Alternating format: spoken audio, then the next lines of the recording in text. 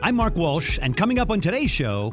So the pandemic has really been a perfect storm in terms of misinformation. I mean, right from the beginning, there's been false content and viral rumors about the source of it and about how to treat it and how to inoculate against it.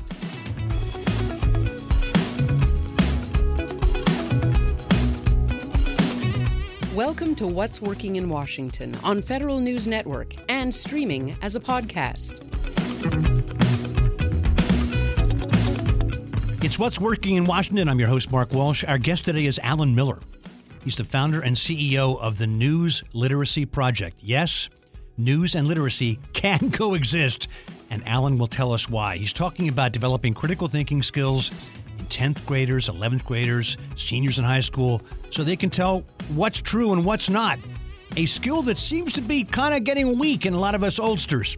He wants to fight back, and he wants to make sure that soon we will have a bunch of people surfing the web who can tell a conspiracy theory from what actually happened. Here's our conversation.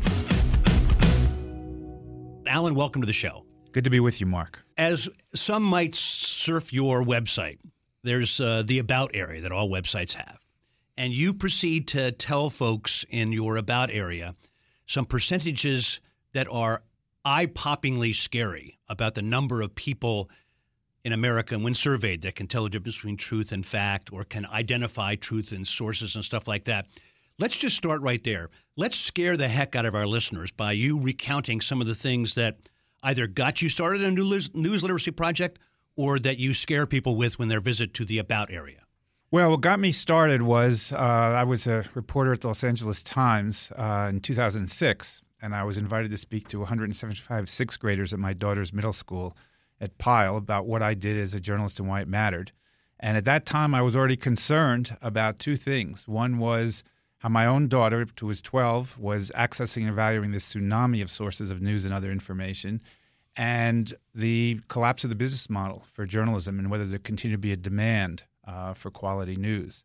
And Julia brought home 175 handwritten thank you notes that night. We read them all aloud, and that was the seed of the idea that grew into the News Literacy Project. The information landscape has only become exponentially more fraught since that time. While we have more good and valuable information available at our fingertips than ever before, it is being overwhelmed by a tsunami of conspiratorial thinking and viral rumors and false content. And what we've seen is that while the next generation may be digital natives, they are woefully unprepared to successfully navigate this landscape and discern credible information. And it's not just students, it's the population as a whole.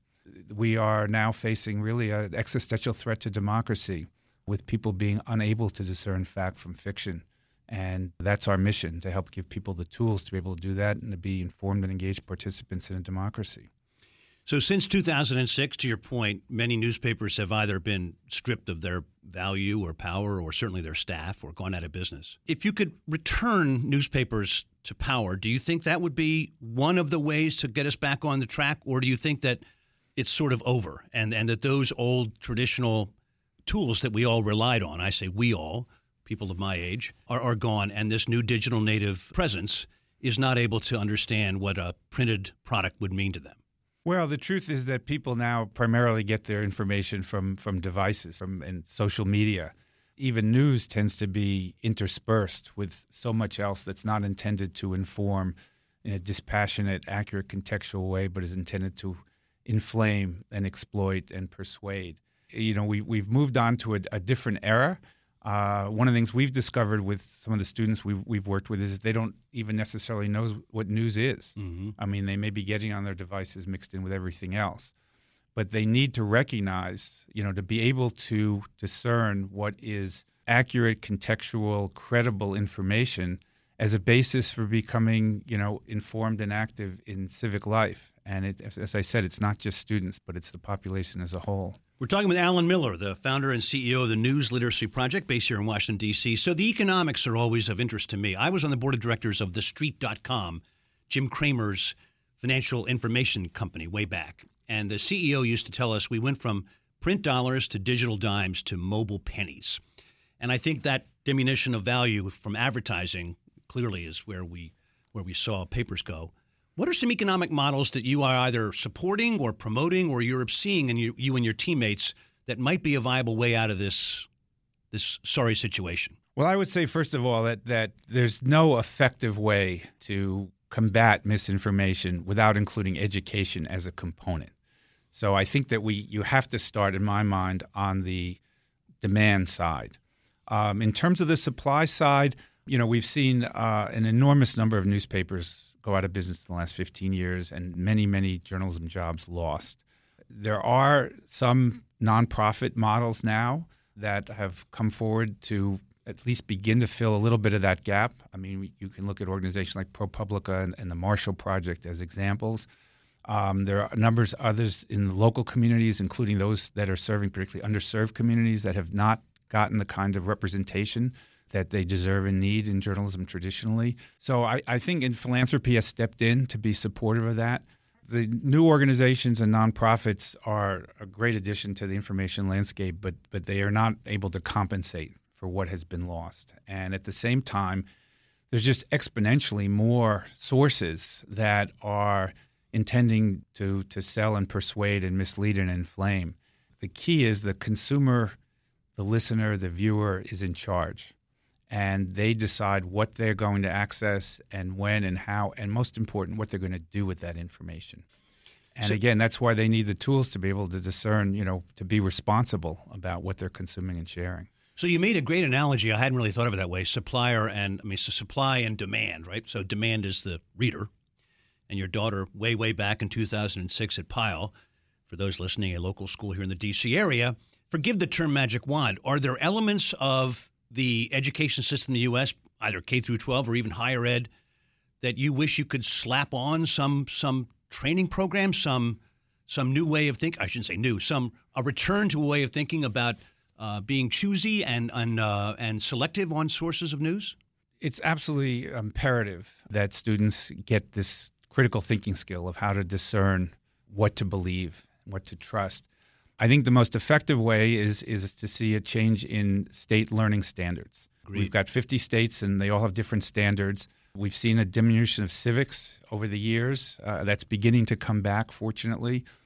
But we think that this is an essential life skill, and that all states should really require proficiency in it for graduation from high school to give students the ability to be successful not only in life in general, but particularly as equal and informed and engaged participants in the civic life of their communities and the country. Well, you've had two kind of go your way recently. Tell us what those states are and what they decided to do. Well, there are two states that have now adopted learning standards that include essentially what we call news literacy. It doesn't matter what it's called. It's really, again, this critical thinking skill. And those are Illinois and Texas. And so, we're working with educators in those states and with others to introduce them to the News Literacy Project, and particularly to our Checkology virtual classroom, which is an engaging, cutting-edge platform with real-world lessons led by journalists and other experts on the First Amendment and digital media. And, other states are beginning to move in this direction and to recognize that this really needs to be part of the next generation's education moving forward. So other entities, not that you have competition. I think there's so much to do. You probably welcome competition to grow this category. But I met with Stephen Brill, if you have followed what he's trying to do. And actually, my brother-in-law and sister-in-law went to school with Stephen Brill, so I've known Stephen a long time. He tried sort of a people-powered version of this, or is trying, I guess. What are some ways that his efforts, yours, and maybe other entities you want to name, what are some of the differences or maybe the similarities you're seeing? Well, we think that we welcome others into the field because this is just an enormous challenge. Yep. And giving people tools, as Stephen Brill's effort is, to be able to just, again, to determine what may be more credible sources than others, I think can be beneficial. There are others who are doing, there's an entire field of media literacy that had been around long before, I helped start the field of news literacy. We're one approach to teaching media literacy. And there's a growing number of players who are having impact in this area. I think we feel we're really the leader in the field and that our approach is the one that's most effective. but this is something that will take a much wider effort to really combat the scourge of misinformation. Some would say, final question before we take a break, and again, we're talking with Alan Miller, founder and CEO of the News Literacy Project. Some would say that there's a chunk of the U.S. that are beyond saving, that even if you could inject critical thinking skills into their cranium tomorrow, they've kind of gone too far down some rabbit holes. So this is why we decided to start with middle school and high school to get to students when they're forming habits of mind and consumption habits that will last a lifetime, and before they start to move into their own filter bubbles and perhaps fall down some of those rabbit holes you were referencing. I think we're never going to reach everybody. 2 years ago, we decided that this challenge was so urgent that we couldn't just be reaching the next generation, that we needed to reach everybody else. So we've created tools and resources for the general public as well. And we think that there are people who are open to becoming more proficient in recognizing what is credible, and also people who want to be part of a solution to the misinformation problem and to be upstanders for facts. And so I think there's an opportunity here, because there's a growing recognition that the proliferation of conspiratorial thinking and the inability for us to have a common public narrative, to agree on basic facts, is now really such an urgent threat to democracy that I think that there's a desire by a growing number of people to be part of that solution. Where's the Walter Cronkite when you need him? It's News Literacy Project. Alan Miller, founder and CEO, is joining us. We'll be back with more conversation with him after this.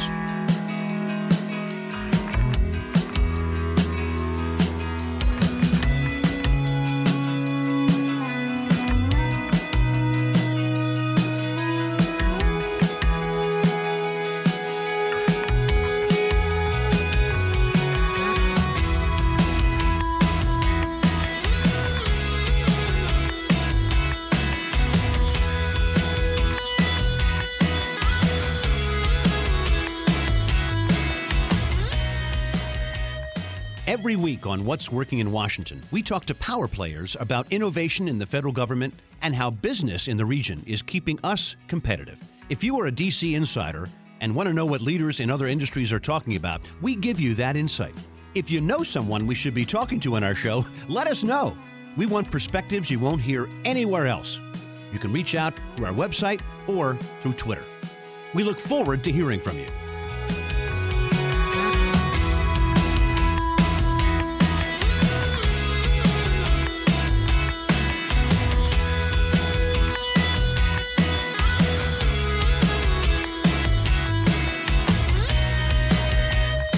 It's What's Working in Washington. I'm Mark Walsh, your host, here again with Alan Miller, the founder and CEO of News Literacy Project, a DC-based organization that is trying like heck to make sure we all either have, maintain, grow, and use critical thinking skills to understand our sources of news, or maybe sources of not news, that are just completely polluting a lot of our national conversation. Well, let's start with one perfect example before we get into the organization, where you're going, and how people can get engaged. COVID-19, Delta, Omicron seems to be a flashpoint for a lot of the things that you and I have discussed so far, and certainly that maybe you were founded for.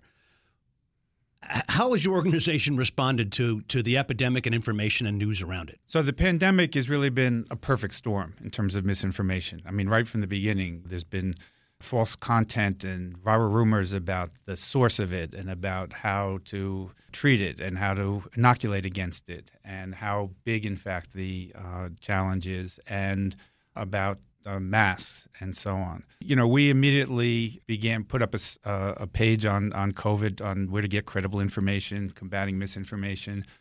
We have a weekly newsletter. We have two versions called The Sift and Get Smart About News. We've focused a lot on specific examples of that. And we've continued to make it. We have a podcast called Is That a Fact?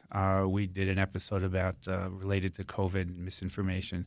So we've sought to do our part. Again, the ability of the country to effectively combat it and get back to turn it from the pandemic to an endemic is really dependent upon people having accurate information and believing accurate information particularly about vaccines, but also about how to stay safe. Well, since we both have had chips installed in our blood because of Bill Gates, we're we're probably being monitored now by Microsoft and their overlords. But that's one flashpoint. I guess, where's QAnon in your world as well? Because that seemed like another, maybe now sadly legacy flashpoint, but it continues to be an incredible force in our national conversation. Yes, well, the growth of QAnon is another example of literally, millions of Americans falling down rabbit holes and believing a truly surreal conspiracy theory. Not just believing it, but of course acting on it. Right. And, really, I think of 2020 as the year when that kind of conspiratorial thinking came from out of the dark corners of the web and onto the streets and into the U.S. Capitol. Yeah. And, we saw that manifest, of course, with the insurrection on January 6th on 2021 as well. And this is an enormous challenge in terms of how you talk to people who are convinced of such things and have made it part of their identity. And one of my colleagues has a approach he calls PEP, which is patience, empathy, and persistence. You can't just dismiss people. You can't make fun of them. You can't expect to turn them around in one conversation. And I think this is a skill that we're all going to need to acquire as people increasingly see friends and family members who are sucked into these kind of cult-like thinking. Parts of my family are getting there, and it's just turned holidays, although COVID's changed holidays, but holiday conversations have become far more difficult, and I'm sure you're seeing that all over. So what are some ways you have an incredible board of directors, an incredible board of sort of national media leaders in your board of advisors. Obviously, your funding has increased as far as I can tell from your 990s, so things are going very well on the economic side. What are some kind of next steps for you guys? I know the website itself, News Literacy Project. You can talk about where people can go, but what's sort of the next stage for you guys? So we're continuing to expand our reach in the nation's classrooms. Our virtual classroom is now being used by educators in all 50 states. We're working directly with over 50 districts, including the largest in New York, L.A., Chicago, but also districts in South Carolina, Missouri, Alabama, and Texas. We're working directly with Loudoun County here in the D.C. area, and we've got educators using the platform in D.C., Virginia, and Maryland. We're also doing much more with the general public now. And we really want to turn our mission into a movement where people say, I want to be part of an information solution instead of the misinformation problem, and get involved with us. There are a number of ways people can do that. They can learn more at newslit.org, our site, or checkology.org for the virtual classroom. We've got infographics and quizzes and tips that we're happy to share. As I mentioned, we've got weekly newsletters. All of our resources, by the way, are free. So people can subscribe to the SIFT if they're educators or get smart about news for the general public. We have a monthly podcast called Is That a Fact? So if people want to learn more about us or reach out to us, they can do so at info@newslit.org, or they can contact me directly at amiller@newslit.org. Tell me about Checkology. You've mentioned it a few times. It's a program for schools, right? So our Checkology virtual classroom is an online platform that's being used by educators throughout the country. And we've got lessons that give students a foundation in news literacy skills. So it starts with info zones, how to know the difference between news, opinion, advertising, raw information, entertainment based on primary purpose. We pick up from there with a lesson on misinformation and how to counter that and recognize it. We created a lesson after the 2020 election on conspiratorial thinking. And we have a lesson on bias, how to recognize bias in news and other information, but also how to recognize your own bias that you bring to what it is that you're consuming. So I assume you present yourself, you and your colleagues at the organization, as a nonpartisan group. It seems to be getting harder and harder to be nonpartisan, or to not be accused of being partisan, even though your attempt to stay nonpartisan is heartfelt. Where are you guys on that? So we are rigorously nonpartisan. I and others on the board brought that from journalism as part of our DNA, and it's reflected in all of our resources as well as the makeup of our board and others who are involved with us. We use examples of media from both sides of the political spectrum. I think the really important thing is that we're teaching people not what to believe, but how to determine what to believe, and giving them the tools to make those judgments in everything that they encounter. So We are aware that some educators occasionally have questions from parents because we are using sort of the standards of quality journalism and journalists to teach this critical thinking skill. So we've actually prepared some resources for educators to share with parents about what it is we're doing and the fact that we are rigorously nonpartisan. One of the things I'm very proud of is that we are in schools in red states and blue states and purple states and urban areas and rural areas. And I think that is a testament to the fact that we have been so rigorously nonpartisan in our approach. Did you ever think you'd see a day where school board meetings have become as inflammatory as they are today? Because my point, I think, is there's some code words now. Critical race theory is sort of the natural example, but I think I wouldn't be surprised if a parent would object to teaching math soon. I mean, there's nothing seems to be out of bounds for being the third rail kind of issue in school board meetings. How are you trying to wind your way through these new crazy events? Well, we continue to emphasize the fact that we are nonpartisan and non-ideological. Okay. And continuing to talk about the work that we do in that respect, and the fact that, we have been able to be in a wide range of districts and working with educators across the board. Yeah. So we're talking with Alan Miller, the founder and CEO of News Literacy Project. So the question is always begged. Social media platforms, their global influence, certainly their domestic influence is super strong. Which ones have reached out or not? Which ones are supportive? What's the lay of the land there with you guys? So Facebook was a funder in the past. We have funding now from Google, which we're very appreciative of, and we've gotten support from others in Silicon Valley, which we welcome. So the social media, or I shouldn't say social media, the social movement kind of Valhalla that you described earlier, moving from being, what you're doing now to a larger play. The examples, of course, are MAD, Mothers Against Drunk Driving, the smoking cessation, and other they took decades. So this is perhaps your long game, as you say, with 6th grade to 12th grade, stuff like that. Are those some of the models that you hope to galvanize? So we would like to turn our mission into a national movement and to get people to really have a sense of personal responsibility about the news and other information that they consume and particularly that they share, so that people feel that they are going to be part of this information solution. And we do want to see a sea change along the lines that we've seen on issues like smoking, drunk driving, and littering. The difference is, as you said, it took a long time to do that, and we don't feel we have a long time. Mm-hmm. We feel that we really need to move much more quickly, and that's why we welcome additional partners and patrons and participants to help us really change the dynamic here and avoid seeing us move into an information dystopia. Do you have any international partners? Do you see models in other democracies or non-democracies where the same needs are extant and you have a local partner you can help, or vice versa? So when we created Checkology, we thought of it as a domestic platform. It's in English. It's a lesson on the First Amendment. We were surprised initially when educators in more than 100 countries registered to use it. We quickly saw, of course, that misinformation, disinformation are essentially a global pandemic that know no national boundaries. Mm-hmm. We've seen a growing interest in our work. In a number of countries, we've had journalists from Europe and Asia and elsewhere do pieces on us and our work.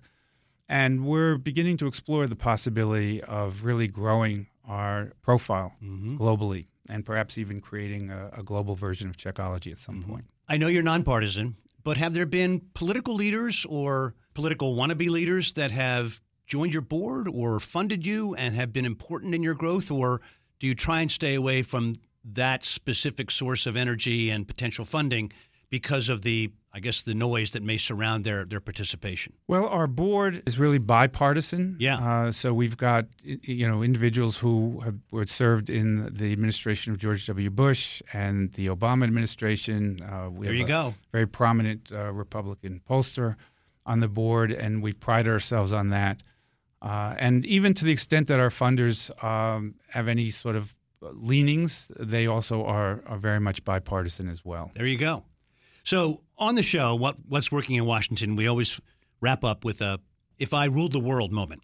So imagine you ruled the world, or let's just say the U.S., for a day. What's the one thing you would mandate, and what's the one thing you would forced to be stopped? Well, if it's a matter of mandates, I would say that really it's really vital that states adopt learning standards that require students to learn how to determine what to believe, what's credible before they graduate from high school. Mm-hmm. I think that that's ultimately a long-term fix to this challenge. Mm-hmm. In terms of what I would want to see people stop doing, I would say to stop sharing misinformation. Mm-hmm. It cannot get the kind of virality it does without many of us often inadvertently Right. spreading it and infecting others. And so I think it's critical that people pause, especially when they see things that invoke their emotions, Mm-hmm. anger, fear, concern, anxiety, and ask themselves what they're looking at. Who created it? Can you tell? Is this credible? Is this something that I should share and something that I should act on?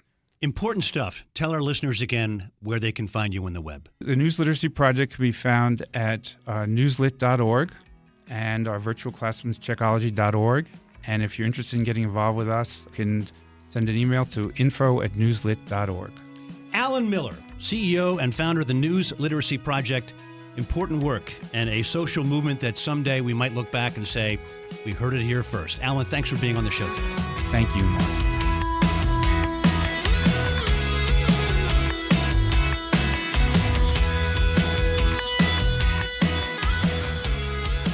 There's a way to get involved with the show.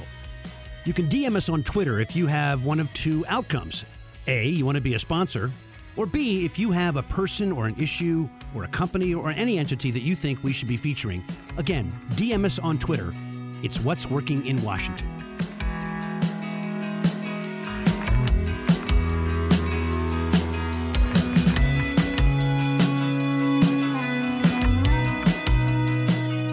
Thanks for listening. I often find myself wondering, what's great about Washington, D.C.? And then I'm reminded about our business, our government, our arts, our not-for-profits, our education arenas. All are fantastic and special, not only to our nation, but really to the world. I'm glad I live here. I hope you are too. And I hope that our show continues to give you some enlightenment, some information, some actionable intelligence, and hopefully some enthusiasm about what works in Washington, D.C. So once again, thanks for listening. The team behind What's Working in Washington is a great group. The executive producer and editor is Tracy Madigan. Online content, Anna DeGraff. And that theme music you enjoy, performed by the Sunbathers.